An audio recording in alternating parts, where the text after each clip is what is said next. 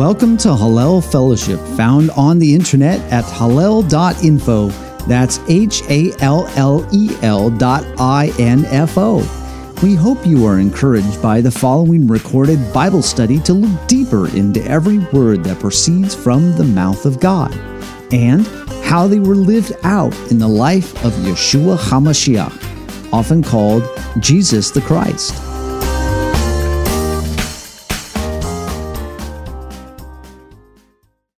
Ki Tetze. It covers Deuteronomy 21 through chapter 25, verse 19. And if you want to see all the previous studies that we've done, because we're not going to be able to get to all of the aspects here today. In fact, we're going to just focus on one specific area here today. But you can go to hallel.info/P49. That's P as in Peter 49.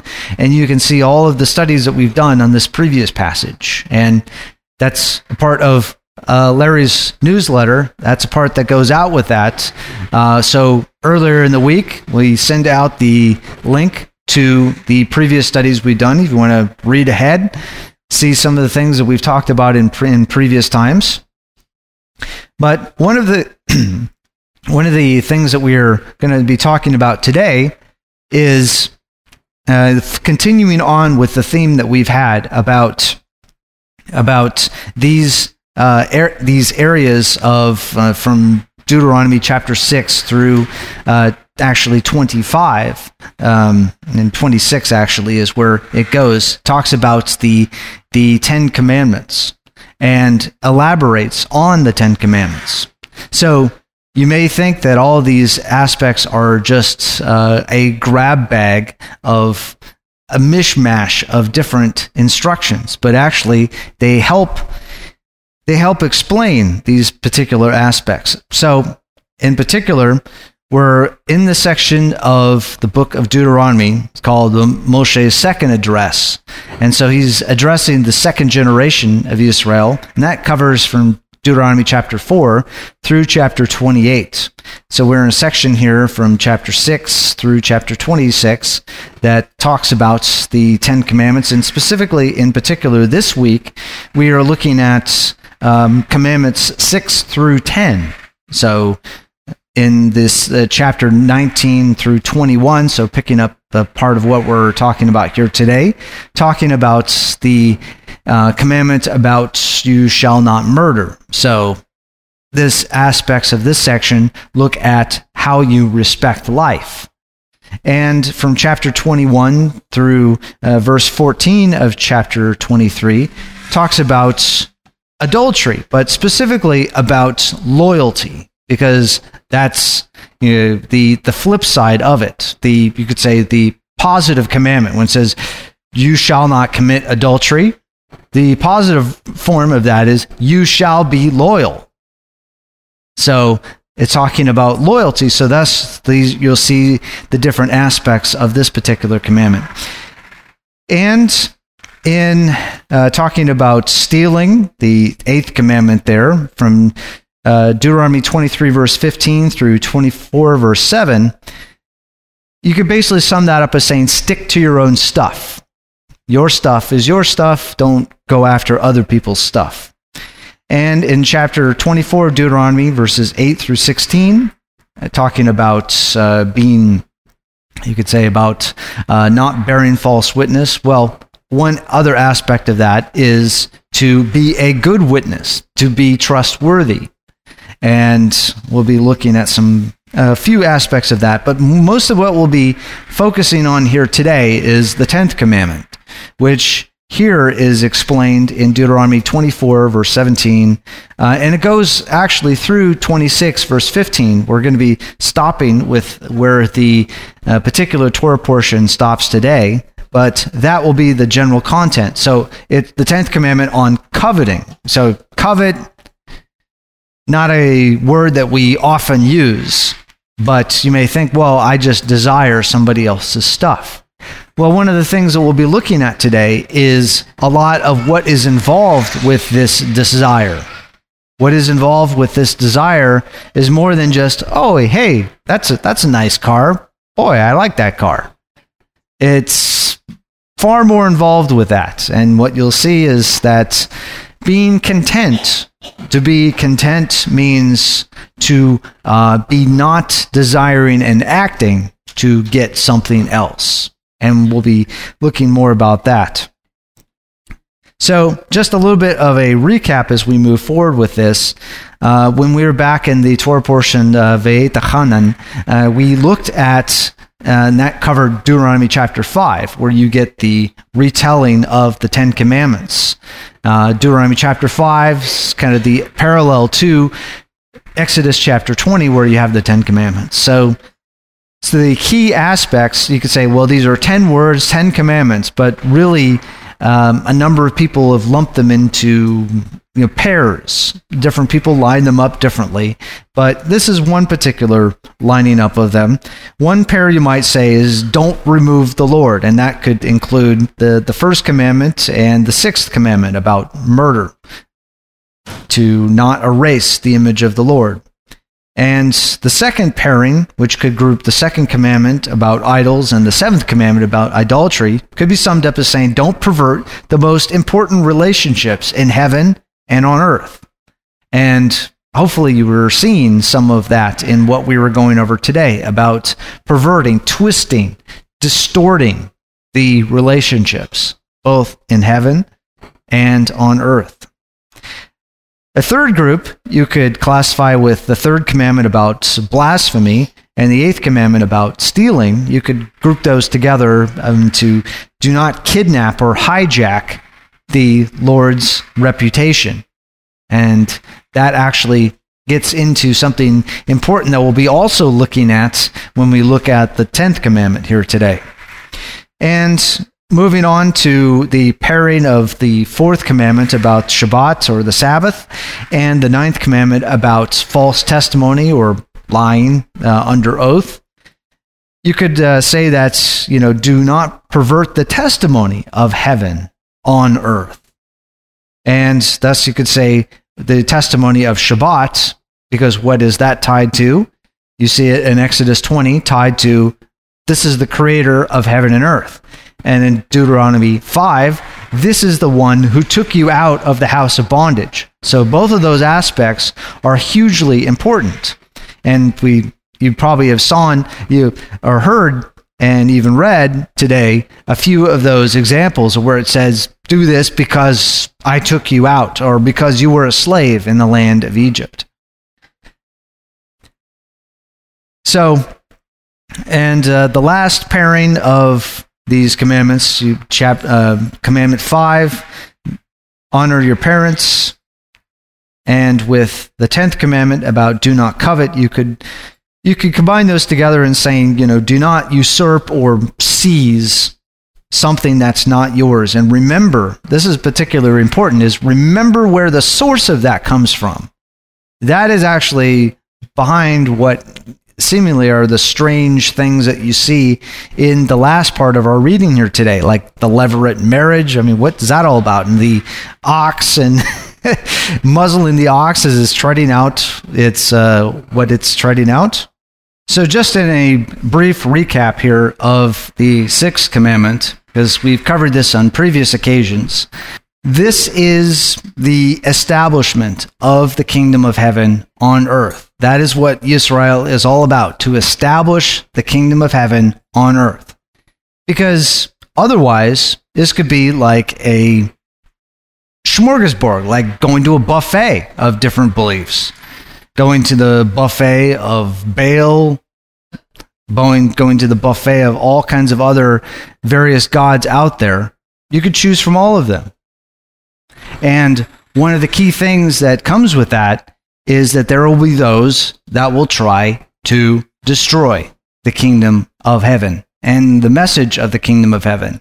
That is why you could say the discipline of Israel has to be so harsh in some points, is because you think about it, what is the alternative? If Israel is not on the earth, where is the message of God on the earth? There's various ways that have gone through various prophets. You see first with Noah came and he proclaimed to that generation. But how many ended up on the ark? 8. 8 ended up on the ark. 8 is great if you're among the 8. Yes. Yes. So then you see that the message went to Abraham, when he was Avram back there in Mesopotamia, to, hey, get up and leave. So he actually listened, got up and left, and then started you could say the beachhead, the landing spot for the kingdom of heaven there in the land, which was the crossroads of the world between the various superpowers of the time period. Because at the time that when Avram was going in there, you read about it in the Torah. You've got the great Hittite army and the empire up to the north. You've got the Egyptian empire down to the south. Then you have the various other empires that are out toward the east. All these are coming in and moving through this particular land we call the Promised Land, or in that time it was called Canaan or Canaan. That particular area was like a crossroads of the world. So that was why it was important to establish this there. So moving on from there, we have recap of the 7th commandment about being loyal and not adulterous. Being loyal to each other and the relationships you have to each other, and also loyal to God. Now think about this. Again, if you are a part of a group that is hugely important to the future of the world, what is important for it to be? Together. It's important for it to stay together. Because what happens when you have a group that its strength is in its collective, in its togetherness, the strength in numbers, so to speak? If you break, if you divide, if you scatter that, what happens? It loses its strength. You do not get the reinforcement of each other on this. Like we call it today peer pressure. The peer pressure on one person to do something can be immense because of all the other people that are trying to convince them to do something. That pressure to move in a particular direction is immense. Now, if it's for a good purpose, that's a good thing. For example, if you are in a military unit or some sort of group that's accomplishing a great cause, for you to all rally together and rally everybody to not lose hope in what it is that you're looking to do and the mission that you have, that's a great thing. However, if you have lots of people that are pressuring the few to do something that is not a good end, that's a very terrible outcome. A slight example of how those things go, has been in times past related to, whether you're getting involved in substance abuse or some sort of other activity, that those sorts of things can be influenced by other people around you to make you feel like the outsider if you do not go along. Now that's bad peer pressure, where you are pressuring someone to move in a bad direction. So that is why it's important for Israel to be there at the intersection of all the empires for a long period of Earth's history, and to stay together with a particular message from heaven, and not twist, not pervert, not distort that message. Because if you have a group that their reason for being, what they're supposed to be doing, it just gets totally distorted and messed up from one to the other, one generation of people in the group to another, the organization falls apart. That's where they talk about like what happens when you have a company and it starts out and it starts doing great things, and then it gets bigger and bigger and bigger and bigger. If they do not work extremely hard to keep their original reason for being there and their original ethics for being there, if they don't keep all that together, the company will start falling apart, because the people who are come in the door, the new hires or whatever, have no clue of why this company exists. If nobody cares, they're just like, well, why should I care about this mission statement that's either above the door or in my employee handbook? Why should I care about it? If my manager doesn't care about it, and his manager doesn't care about it, and we never talk about it, we never live it, why should I care about it? So thus is why it's hugely important for these things to come down from generation to generation, so that the legacy of Israel is held together. And it works in a society like Israel. It works within a country like ours. We say like, okay, we've got founding documents. We've talked about them here recently. The Declaration of Independence, the Constitution. This is like, okay, this is why we exist. Now, here we are coming up on, almost 2.5 centuries later. Do we even care? So, yeah, it's like, do we care about those reasons, the principles, the responsibilities that all come with that? Do we even care anymore? Is that transmitted from one generation to another as to why this particular country should exist? Now, you see that it's written here in the Bible when you go through, start going through the Judges, and you move on into the other historical books, and then you move into the prophets when they're appealing to the people through all kinds of different ways to come back, to turn back, to repent, till finally you get two major gut punches with the exiles of the northern tribes and then the exiles of the southern tribes and the destruction of the temple. So, big gut punch. And then there have been multiple gut punches in Israel. So that message that we have here, it's encapsulated in marriages and loyalties and this and that. That is why these things are so important. We in modern society can just, think about marriages as being, maybe I'll get married. Is it really worth it? You see the trends in the wider society. People are just, do I start a family? What are really the purpose of kids? They just kind of drain your income, drain your time, drain your ability to travel the world. So people will think that and wonder why it is that we have a society here today where the population of the United States, would be going in reverse. It would be going in reverse.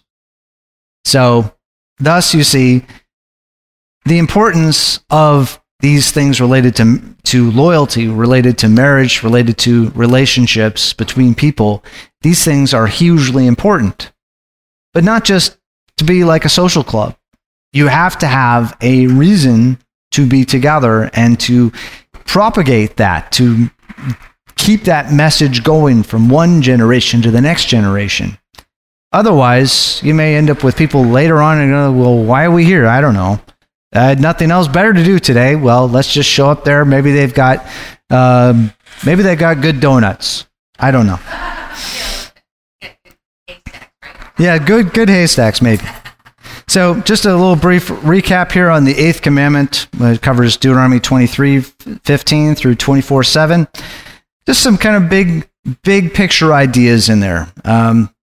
Think of some big things that people wonder about, and sticking to your own stuff is like, are you actually responsible for the things that are in your care? Now, you might have noticed in this section this strange thing about lost and found.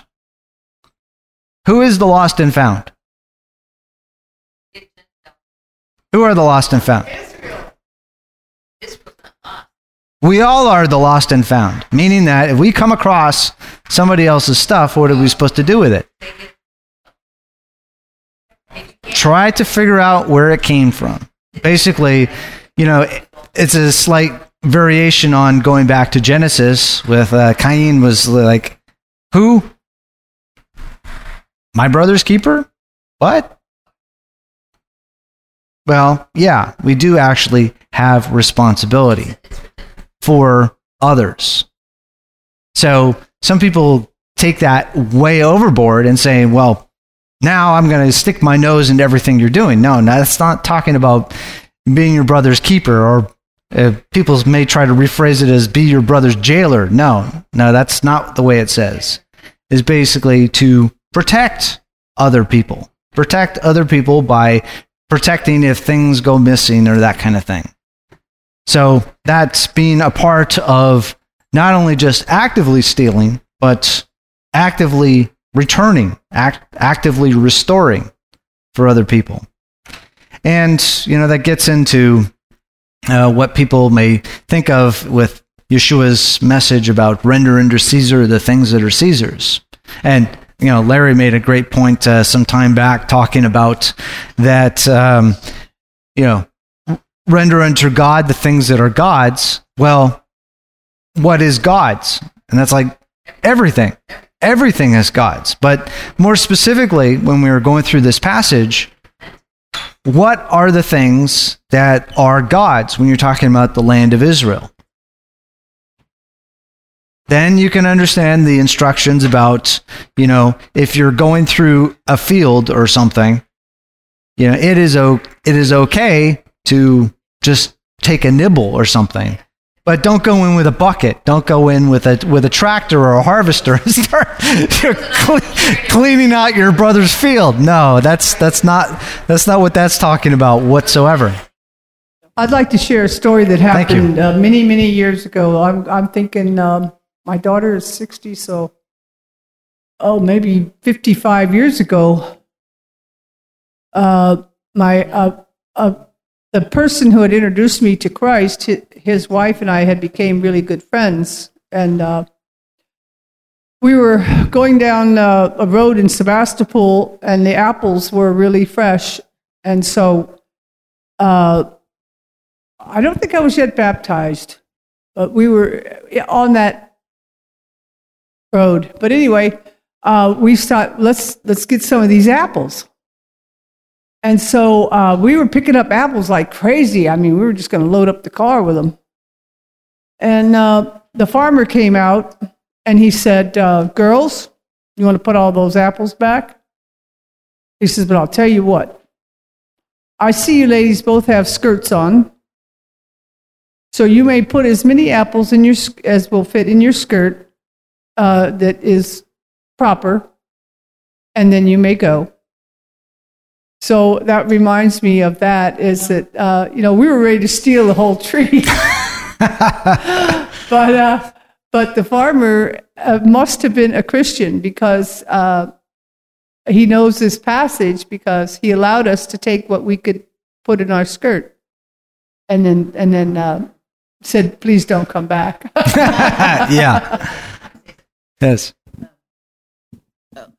I just wanted to comment about that. Being naive, I would see a tree filled with something too, but I in Sebastopol now I know as I'm an adult, but I would see those trees and I would have probably thought the same things. I'm thinking, wow, look at all those apples just going to waste.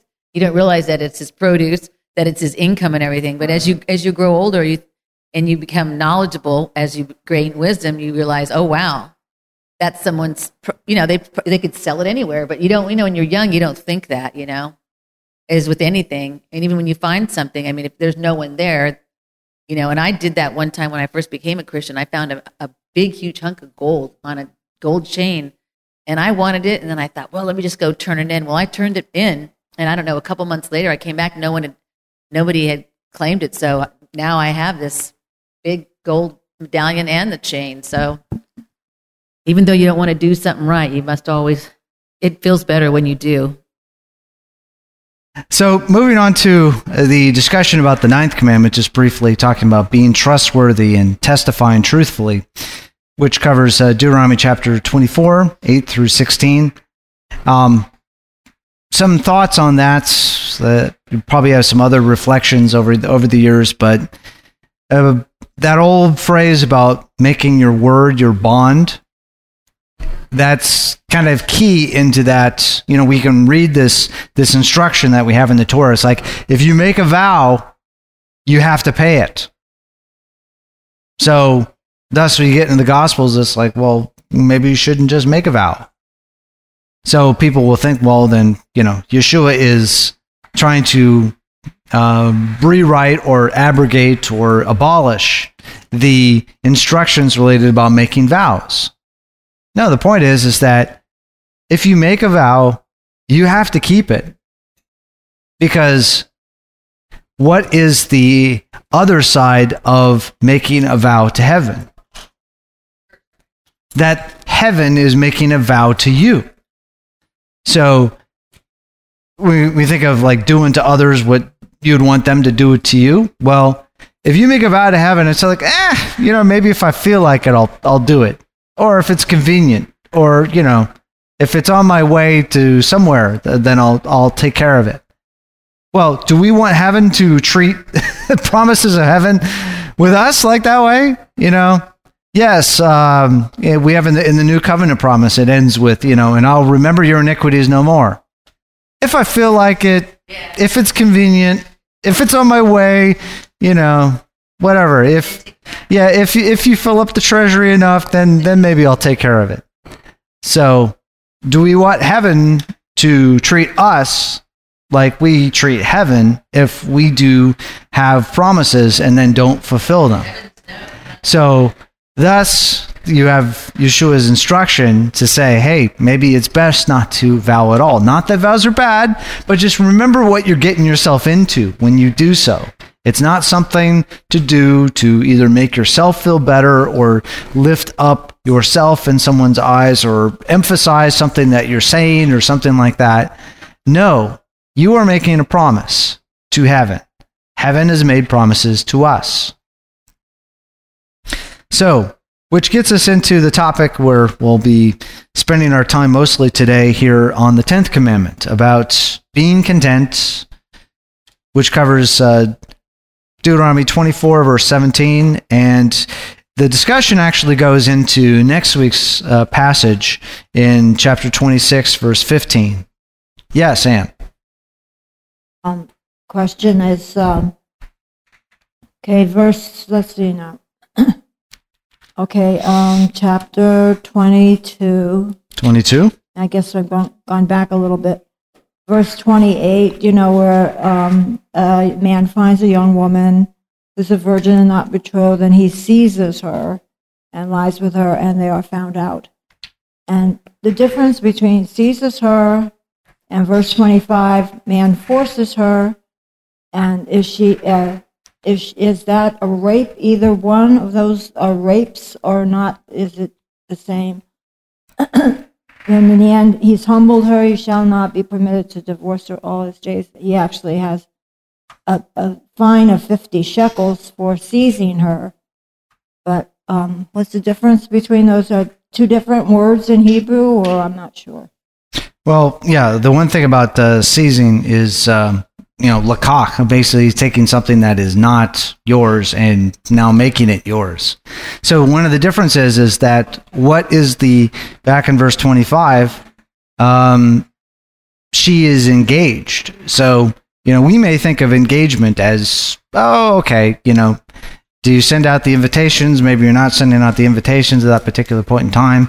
But in the biblical world and in the culture of this particular time when this is written, engagement was a big deal. Engagement was a big deal. And to break things off, to disrupt the engagement, was considered actually intruding into the marriage itself. So, thus, you are sort of, not quite, but sort of then going after someone else's wife at this point. She's not his wife at one point, at this particular point was talking about, but engaged. Now, the other one is that she's not engaged. She's still in her father's house. So, in the sense, this one who's done this to her is going into her father's house, in a sense, and doing this, instead of going into the engaged woman's husband's house and doing this. So that's, you see a little bit of a distinction there, but still those things being not good things that are done to relationships that are already in place. Because for the girl in her father's house, you are intruding upon the father's opportunity to then, shepherd her into the new life, the new house with the husband. And thus with the engaged woman, you're intruding into his house to disrupt his relationship with his soon-to-be wife. So, things get mucked up in the world, but what we see here is this is the particular good pattern. Now, we may have come from backgrounds where things get disrupted and maybe the order of things get mixed up. But one of the things that we see in this is that's why you could say a lot of the death penalty related, the penalty of death, the serious things of this were heaped upon the Mashiach for this. So this is why when Paul goes in and he's talking about that's the certificate of ordinances that was against us. Basically, the penalty for these kinds of stiff penalties that were against us, that he has taken these things on. He has taken those things on so that when we go into the body, the trust of Messiah, the family of the Messiah, the family of God, those things that were due to us have now been given to the Mashiach. Those penalties. We were under death before. We were under the penalty of death. But those things of death were given to the Messiah. Yes. Okay, so now how does this work for us? If God gave us a bill of divorce, how do we remarry him legally? We're supposed to be Christ's bride, right? Yeah. So how are we going to legally get married? I think something's in here. I mean, I hear it in my ear, but I think it's something in my spirit. I mean, you see how's that going to come the up? Engagement, you could say, has begun. And that's us, right? part of what the whole thing with the Word made flesh was all about. So the engagement. And then when you see in Revelation and such like that, you get the picture of the city itself described as like a bride, right, adorned for the husband. So you get this picture of that being finally brought together. And even when you see the parable of the 10 virgins, right, that's also another example that, hey, there's this expectation of the wedding party now coming and having the full connection of marriage there together with the Mashiach and the family of God together.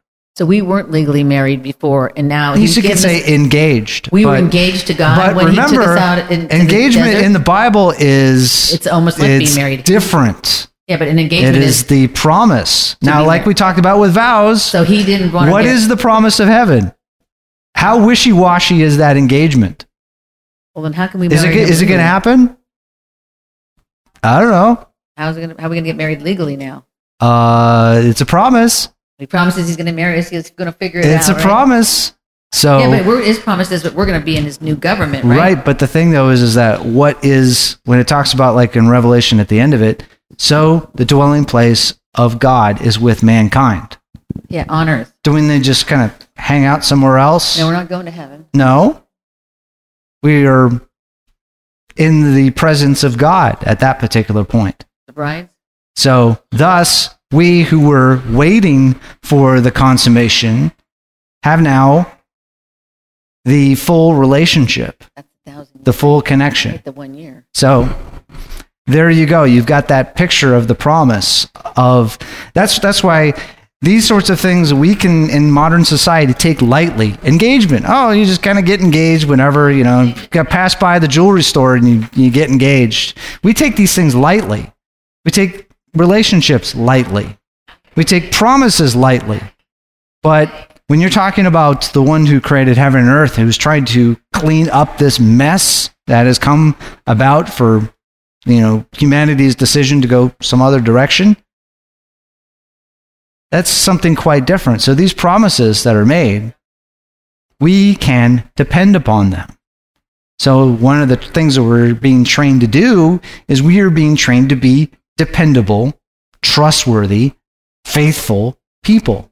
So just like heaven is faithful, heaven is trustworthy, heaven is dependable, so then we who are children of God are training to be trustworthy, dependable people. And that not only just dependable with our relationship with heaven, but from that, our relationship with other people. So we become trustworthy, dependable, faithful people. Which then moves on into what you see in this particular passage that we're looking at in our passage here today. You can almost think of this as sort of like an eightfold path, as to kind of riff on some of what some other belief systems in the world believe in. Well, is this really an eightfold path of talking about coveting and about treating others fairly?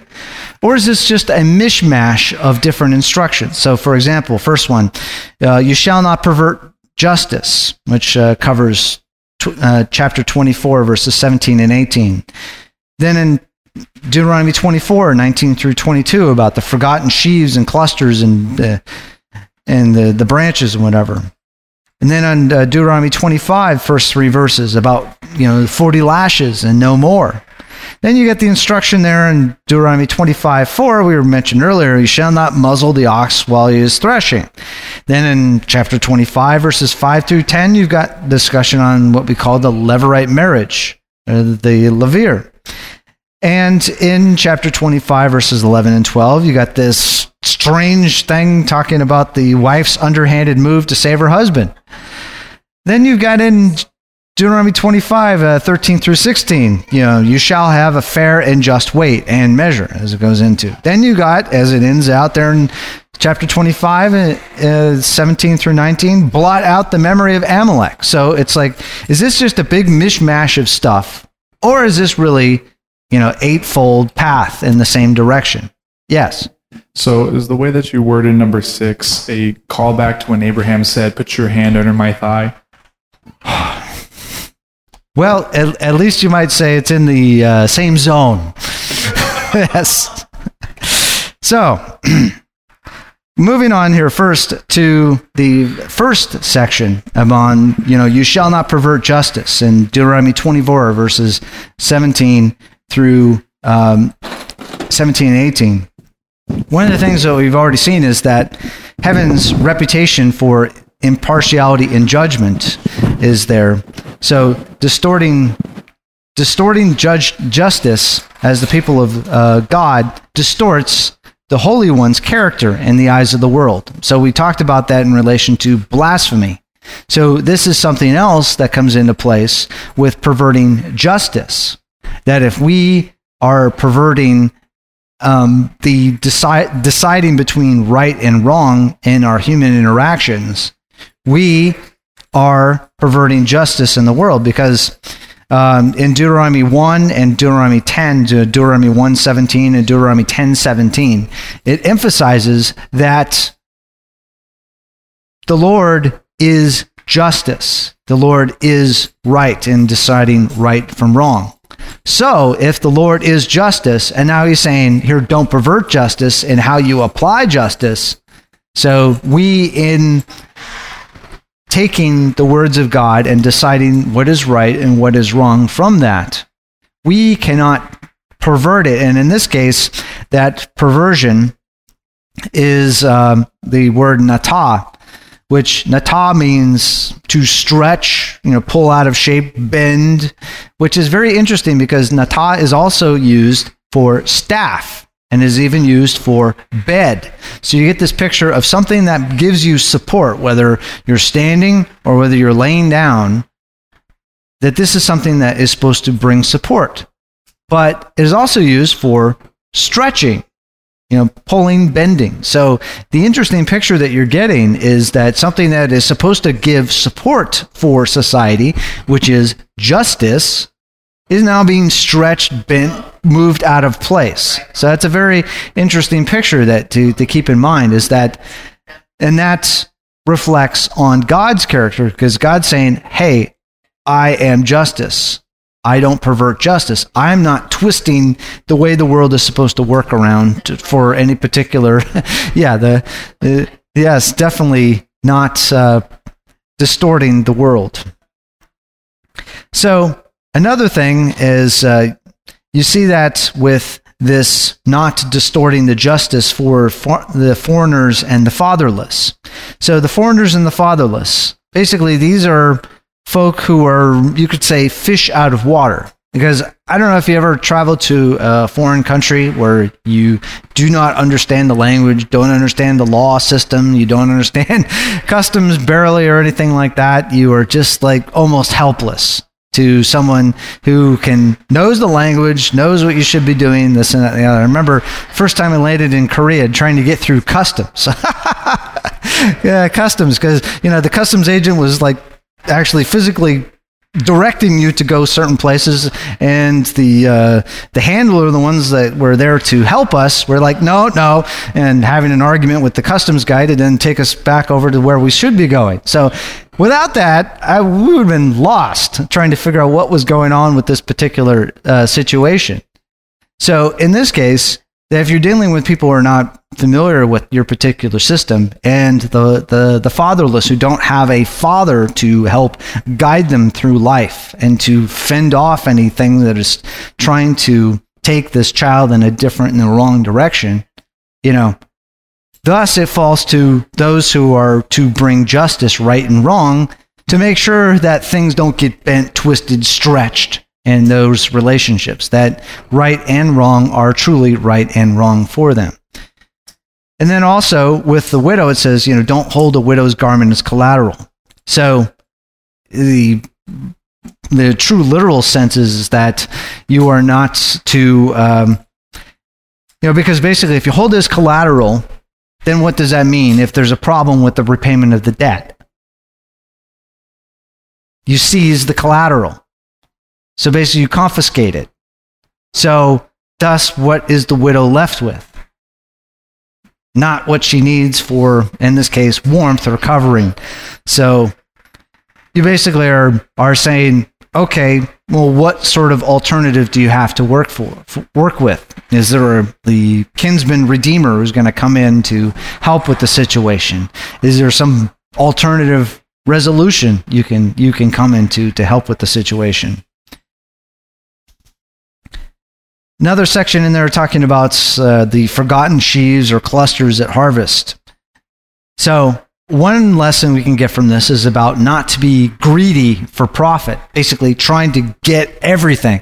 If you didn't make it on the first pass through, then you make another pass through, and then you make another pass just to make sure everything, you got every particular thing that goes in there, so that nothing gets wasted, and you get every revenue opportunity you possibly can with that. But one thing, we were talking earlier about orchards and those particular situations, but remember, well, where do the apples ultimately come from? Did the farmer get there and whip up his apple recipe and make it happen? No. You might say, well, he got the seed from the seed provider, he got this from this provider, he got that from that provider. Maybe he bought the trees that were already from a nursery or something like that. No. The ultimate designer, the ultimate creator of everything is the Lord, and the one that actually makes it possible for things to happen is the Lord. And especially in the land that the Lord has set aside on the earth to be the base of operations for the rescue of the planet, the land of Israel there, even more so to say, hey, what comes out of this ground, you can't take it for granted, and you certainly can't oppress people for thinking that, hey, this is yours.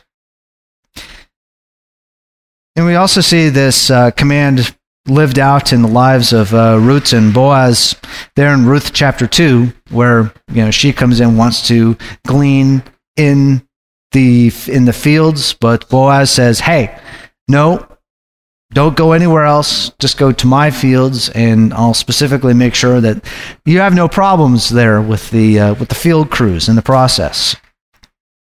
And we see an interesting illustration of this in Matthew 15, verses 21 through 28, with the Phoenician woman, because it's an interesting allusion to this. Now, remember, this is allusion, not illusion.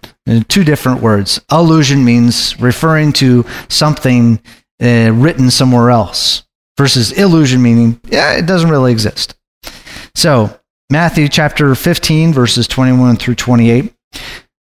So Yeshua went away from there, and there is specifically the northwest shore of Galilee, in Gennesaret, the area, and withdrew to the district of Tyre and Sidon. And a Canaanite woman from there, in that region, came out and began to cry out, saying, "Have mercy on me, Lord, Son of David. My daughter is cruelly demon-possessed." And he did not answer her a word.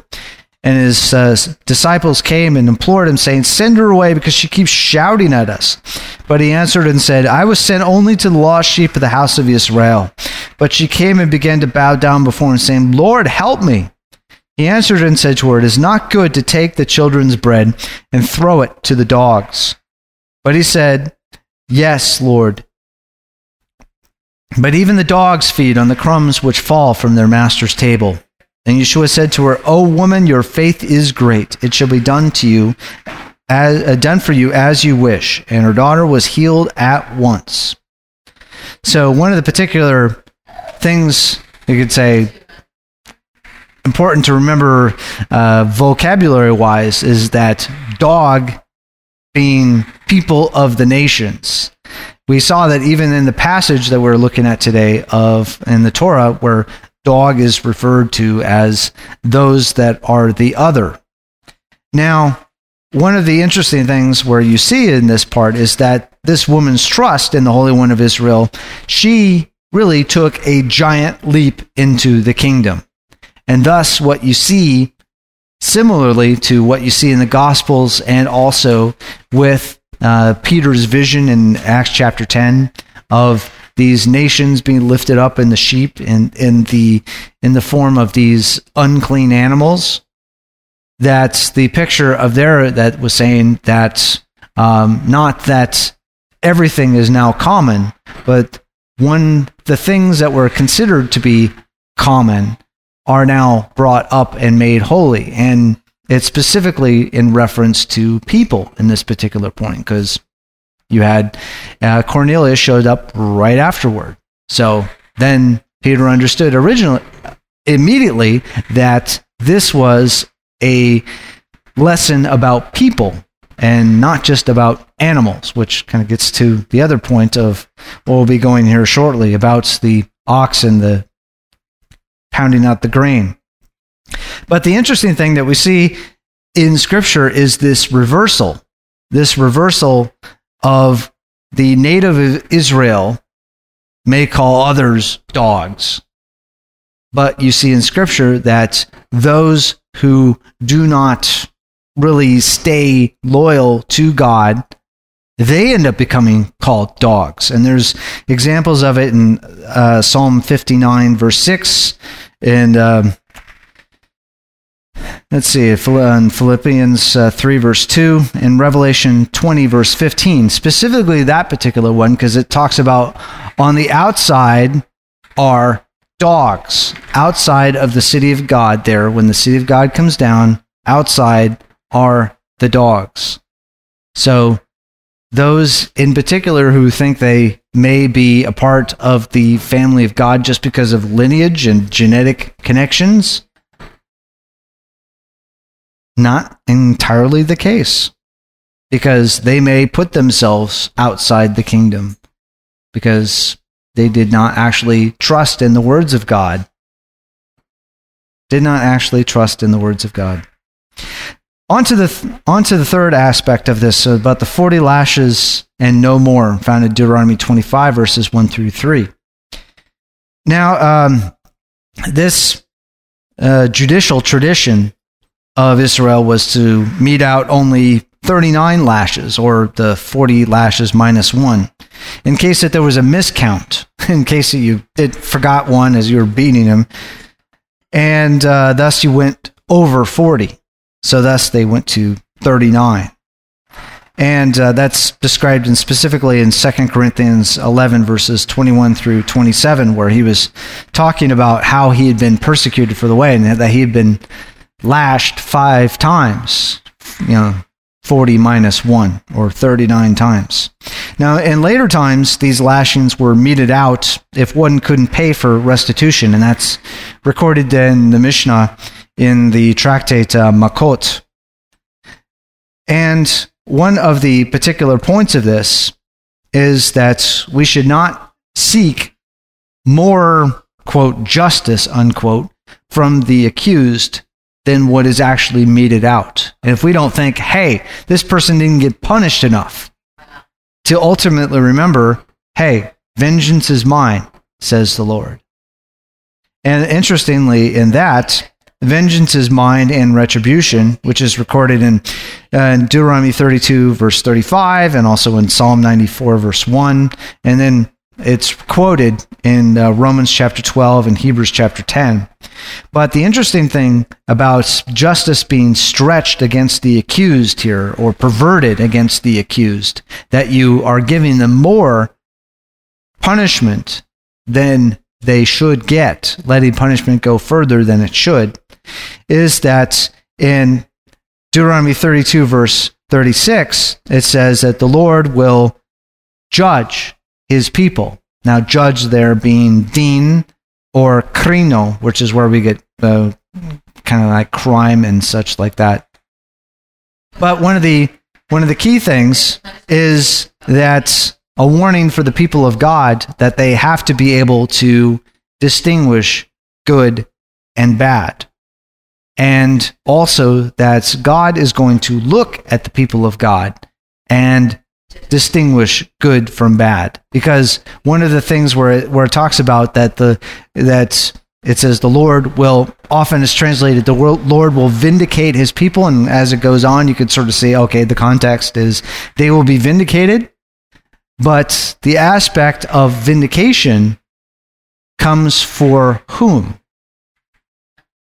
You could say what we commonly call the remnant, those who stay loyal, those who are returned. So, yes, Larry, you had a comment there? I think part of it is that anything for 39 or 40 lashes, the shock to the body was so great that it was often fatal. So that becomes a capital punishment instead of just a straight punishment. Yeah, and it's really interesting about descriptions on stoning too, because you get two kind of pictures in the apostolic writings about stoning, because you had the ideas of actually throwing rocks at people, but as it's actually recorded in the Talmud about that is, and this is more of like executing people, is basically you throw them off of a cliff, a high cliff. And if they survive, then you drop a big rock on them. So that's the stoning part of that. Yes, kill them dead. Yes. But it's interesting also in that tractate where it's talking about that they have this elaborate system for appeals that's happening up to this point. And if you have other witnesses that come in, or if the accused themselves says, I've got something else to add, they stop everything and they pull them back in and they go through the trial again. And it says in there, even if he does it 4 times, even 5 times, meaning that's kind of an idiom for, 99, 77 times, 70 times, 7 times, you just keep doing that. And if it's something relevant, you've got to just stop it and do a trial to figure it out. So you see that mirrored to some degree in modern justice systems with the levels of appeal. Now, you could say that some people will try to take advantage of the appeals, but that's also something that's been considered in ancient times, is that, yeah, people will try to take advantage of it. But the point is that if you are going to carry out capital punishment, you just have to make doubly sure. And in this particular tractate where it talks about the sad thing of the pushing and the dropping, they also talk about what happens to the witnesses. If in all these times where they drag the guy back in from the point of execution to kind of retry the situation, to rehear the evidence, if anybody was found to have been bearing false witness, outcome not good. As the Torah says, that they get what was supposed to happen to the person that they were testifying falsely about. So on here to this thing about not muzzling the ox while it's threshing, in Deuteronomy 25, verse 4. Now, it's kind of interesting that there have been some post-first century Jewish commentators such as Rashi, which are insisting this has nothing to do with people. This is only about animals. Yet, in Josephus' writings there, which is first century, he notes that this indeed was a practice of applying this particular verse to people and saying, hey, people need to be justly compensated from the work that they do. So you see in the Apostle Paul talks about this instruction metaphorically twice when he was talking about how a servant of the way has to be compensated from the task. And you find that in 1 Corinthians 9:8 and 1 Timothy 5:18.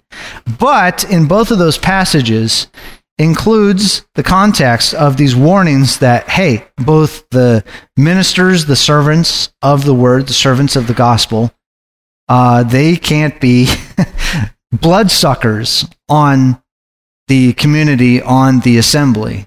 And also those who are receiving help, they can't be bloodsuckers either. It's kind of where you get those passages where it says, if you don't work, you don't eat. So it's like, we're here to help you. We're here to provide help. But if you are just a leech on the generosity of the people, it's like, it's better for you and for everybody to say, hey, give you the nudge to detach you from your blood-sucking activity on the lifeblood of the community, to say, this has to stop. You have to move on and support yourself. Which is why Paul was saying, hey, I could do this, but I didn't. I had this right, so you could say, or this instruction from the Torah, but I didn't take that because why? He says, I didn't want anyone to think that I was just trying to profit from peddling the gospel. I didn't want that to get in the way of the message whatsoever. Yes, Larry. Larry has a comment over here. In one of those times that happened, he said, what, did you think he was talking about animals? Yes. That's kind of funny that he said it that way. Yes. Yeah, specifically. So, people can blame all kinds of things for what happens in society. But the interesting thing is that we'll be getting to that at the end of the book of Deuteronomy. But people will be trying to blame all sorts of things for the evil that comes on the world. And yes, and eventually the Lord will just say, no, look, I'm the one who did this. So this is why it's coming to an end. It is coming to an end to bring it back to the way it was supposed to be to begin with. So closing out here with just a few last parts of this on, we're talking about Levirate marriage, this wife coming in to intervene in this argument, and her reach exceeding her grasp or something or other, and blotting out the memory of Amalek. It seems kind of strange to throw that in at the end. And what on earth is this all just a part of this big mishmash grab bag of stuff that's just thrown in because, they're just writing down as like, oh yeah, throw that in. I forgot to say something about that and throw that in. Or are all these things actually related together. For example, with the Levirate marriage, we'd already talked about the goal of lineage and legacy, and that being important. So, in ancient customs, that this was the way that you made sure that your lineage, your legacy would continue. Now, today we've got more streamlined forms such as adoption and such, where you can make things continue on with the legacy, even if you yourself don't have children. But in this particular time, in this particular place, and with these particular people, that these core, the 12 tribes, were the core, the starting point for this people of God, the root to be what Israel would be. And they were to take the legacy of what Israel was set up to be into the nations around it. So thus, these names, this is not just your family name, make sure it passes from one generation to the other. This is what your name actually means, your reputation, your character, your legacy, making sure that goes on from one generation to the next. Yes? So, just first time I think about this, but what is the order in which a wife, this is more of a technicality, what would be the order in which the wife gets married to the brothers? So, for example, with the first time we ever see this in the Bible is with Judah and his sons, right. But that's what you're not supposed to do. But the order went from, okay, you married the oldest and you went down. That makes sense. You just go oldest and you go down. But what were to happen if, God forbid, someone were to marry, like if the second son were to marry the youngest, or not, I'm sorry, if the second son were to marry a wife and his first son already had a wife. Am I clear on that question? So the first son is already married, he has a wife and he has kids.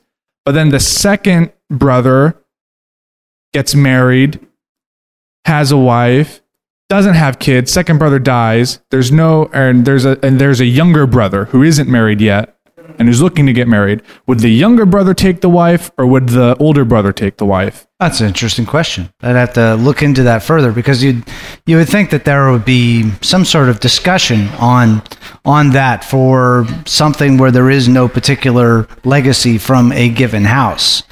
Is it to just have it from those houses within a particular family that have no children already? That's an interesting question. I have to look into that one, because I'm sure someone has thought of that at some particular point. That has to be. Yes. Yeah, I have to dive into that, because that doesn't seem like a detail that someone would have overlooked at some particular point in time. So, going on to the wife's move to save her husband. Now, one of the things that you talk about, the duty to de-escalate a situation, that for self-defense, you should try to make sure that a situation is brought back from the brink of disaster. So do you just jump in at any particular point in time? But you also have that's the lineage or the legacy of her target, of where she's injecting herself into the situation, you might say, that has been put in jeopardy. So the lineage of the target of her action is now being put in jeopardy by her action without some sort of a trial. So the case being made that you are, in a sense, ending the family line of where he would be going without there being some sort of a situation of adjudication. And if it truly wasn't self-defense, there are also consequences for the taking of a life of future generations. Now, again, this is why this discussion of lineage and legacy is so important when you are talking about the people of God establishing themselves on the earth to then continue and be the propagators on all the world. Lastly, we close out with the blotting out the memory of Amalek there. Now, just in the recap, it talks about this in the particular passage because it mentions in there that Amalek was attacking from behind, attacking the weakest members of it. So again, this section is talking about legacy, the things that pass on, watching out, and not grasping after something that is not yours. So Amalek continued to reach out and grasp after Israel's legacy from one time after another. But the way that they were going about it was not going up after the strongest part of Israel, but going after the weakest part of it. That was one of the big things remember when we went through talking about Balaam? Balaam's attack upon Israel by bringing in Midian for a sneak attack on the society went after a big weakness of people and specifically of men. So attacking weaknesses. So thus Amalek being this force that is always going after weaknesses. And then you see later on with Agag and his descendant of Haman, were again attacking Israel's legacy and the abrupt nature of, hey, these points in history have to be stopped, that this particular group of people, their legacy cannot continue. It cannot continue on. And we've seen examples throughout history where you have these societies that are steeped in just unspeakable sorts of things. Now, there are individuals in those societies that can be delivered out of that, but the societies themselves, they just have to end because they're just propagating this from generation after generation. I mean, just thinking in the past 100 years where you've got these totalitarian regimes, and some are in existence today, but they are just propagating from generation to generation. And what are they doing? They're going after the weakest. They're going after the children, getting them as early as they possibly can, in some cases, taking them away from their parents to propagate and drop this drivel into their skulls, to the point where they don't know any better. They're getting them, at the point or even before, they don't know their left hand from their right hand, which is the biblical idiom of, their discernment is really not developed well. Even if it's spiritual, moral development that can come much later on in a person's or even a civilization's development. But here today, we see that what happens if you get children, really young age, totally twist their view of the world around, where even if you then come in later and say, no, this is what you've been told is just completely wrong, they won't believe you. They won't believe you.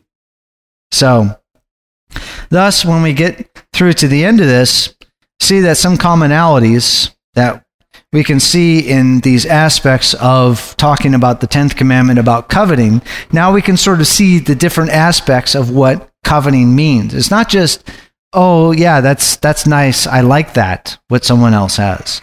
This is, not really protecting other people, not really realizing that it's kind of a flippant way to say it, but we're all in this together, but you're all on the same path. We talk about being in the body of Messiah, being in here together, that we're going in this road together. We should look out for each other. Yes, when there's other people in the community, in our local community of the body of Messiah, that we look out for the needs, we take care of the needs that are there. We actively look out for them. And also to defend, that's the example of Amalek there, is defend against those that are looking to block people's way, to go after and keep the most vulnerable people from making it on this way, making this way toward the kingdom of God. So that's actively looking for people's needs and actively defending, if we can, in the ways that we can. So that's where we get to the end of our conversation here today. Any last thoughts before Larry? I don't remember going over the mixing of yarns and stuff, and mixing of animals that are pulling the. To me, that's a little dubious. I don't understand what. I listened to Monty Judah last night, and he's saying, "Don't be double-minded," like Messiah said to Peter when he fell through the water. Why are you being double-minded? And then when John said, "A double-minded person should not expect anything from God." If you pray and you don't expect Him to address your problem, then you shouldn't expect anything from Him. And I guess I don't know. Does that sound like what it really means, that you don't? Because to us, we have all of our stuff is mixed together. Yeah, that aspect is, and one of the things the Apostle Paul really brings out from one of those Torah commands is about unequally yoked. So, and Yeshua also talked about that as well, because you don't want to have people that are really completely different pulling in the same, or supposed to be in the same direction. That's why Paul is his advice related to if you have unbelieving spouse and a believing spouse, what do you do in that situation? Because you're, again, sort of pulling not directly in the same direction. And it's not only just for the couple, because if there are children involved, then where is this, metaphorical cart of your legacy? Where are the parents pulling the child with this cart of the legacy? Where is it going? If one's going one direction and the other parent is going another direction, is that cart going to go anywhere? That can be a huge problem. And then when you get into the grouping together of believers and non-believers, you can have a hugely bad situation, which is why it talks in there about not forming alliances with people of other nations, especially Amalek, but not forming alliances with people that are just not pulling in the same direction you are. Now, we see later on in Israel's history that there were some groups of people that proved themselves to be pulling in the same direction of Israel. But Israel also made alliances, marriages. They got unequally yoked with powers that were not pulling in the same direction. Later on in Israel's history, Egypt being a key one of those, left them hanging high and dry. So got them thinking that, hey, they could pull away from, I think it was Babylon at that point, was coming after Nebuchadnezzar. And then when they needed them, they just were gone. Left them to be sieged. So I don't know if that helps there, but it's the...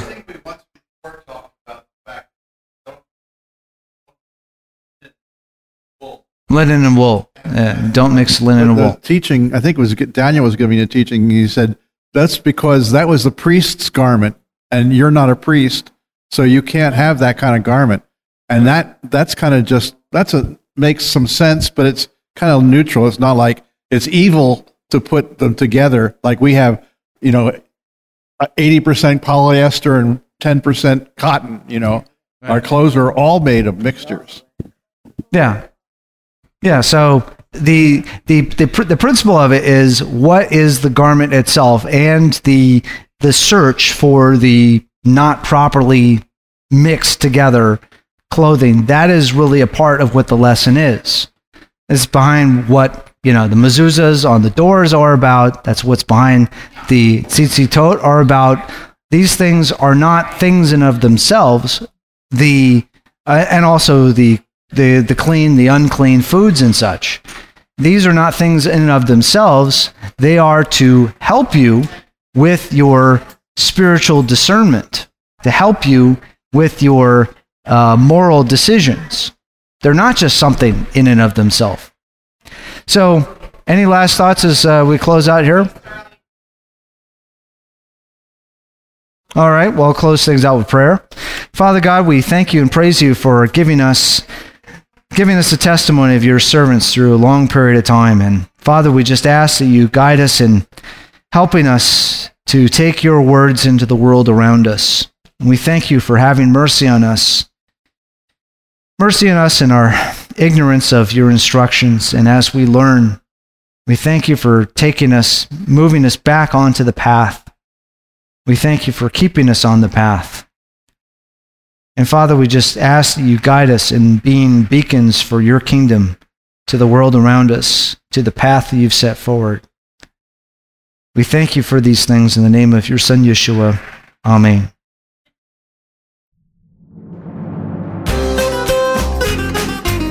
You've been listening to a discussion at Hallel Fellowship.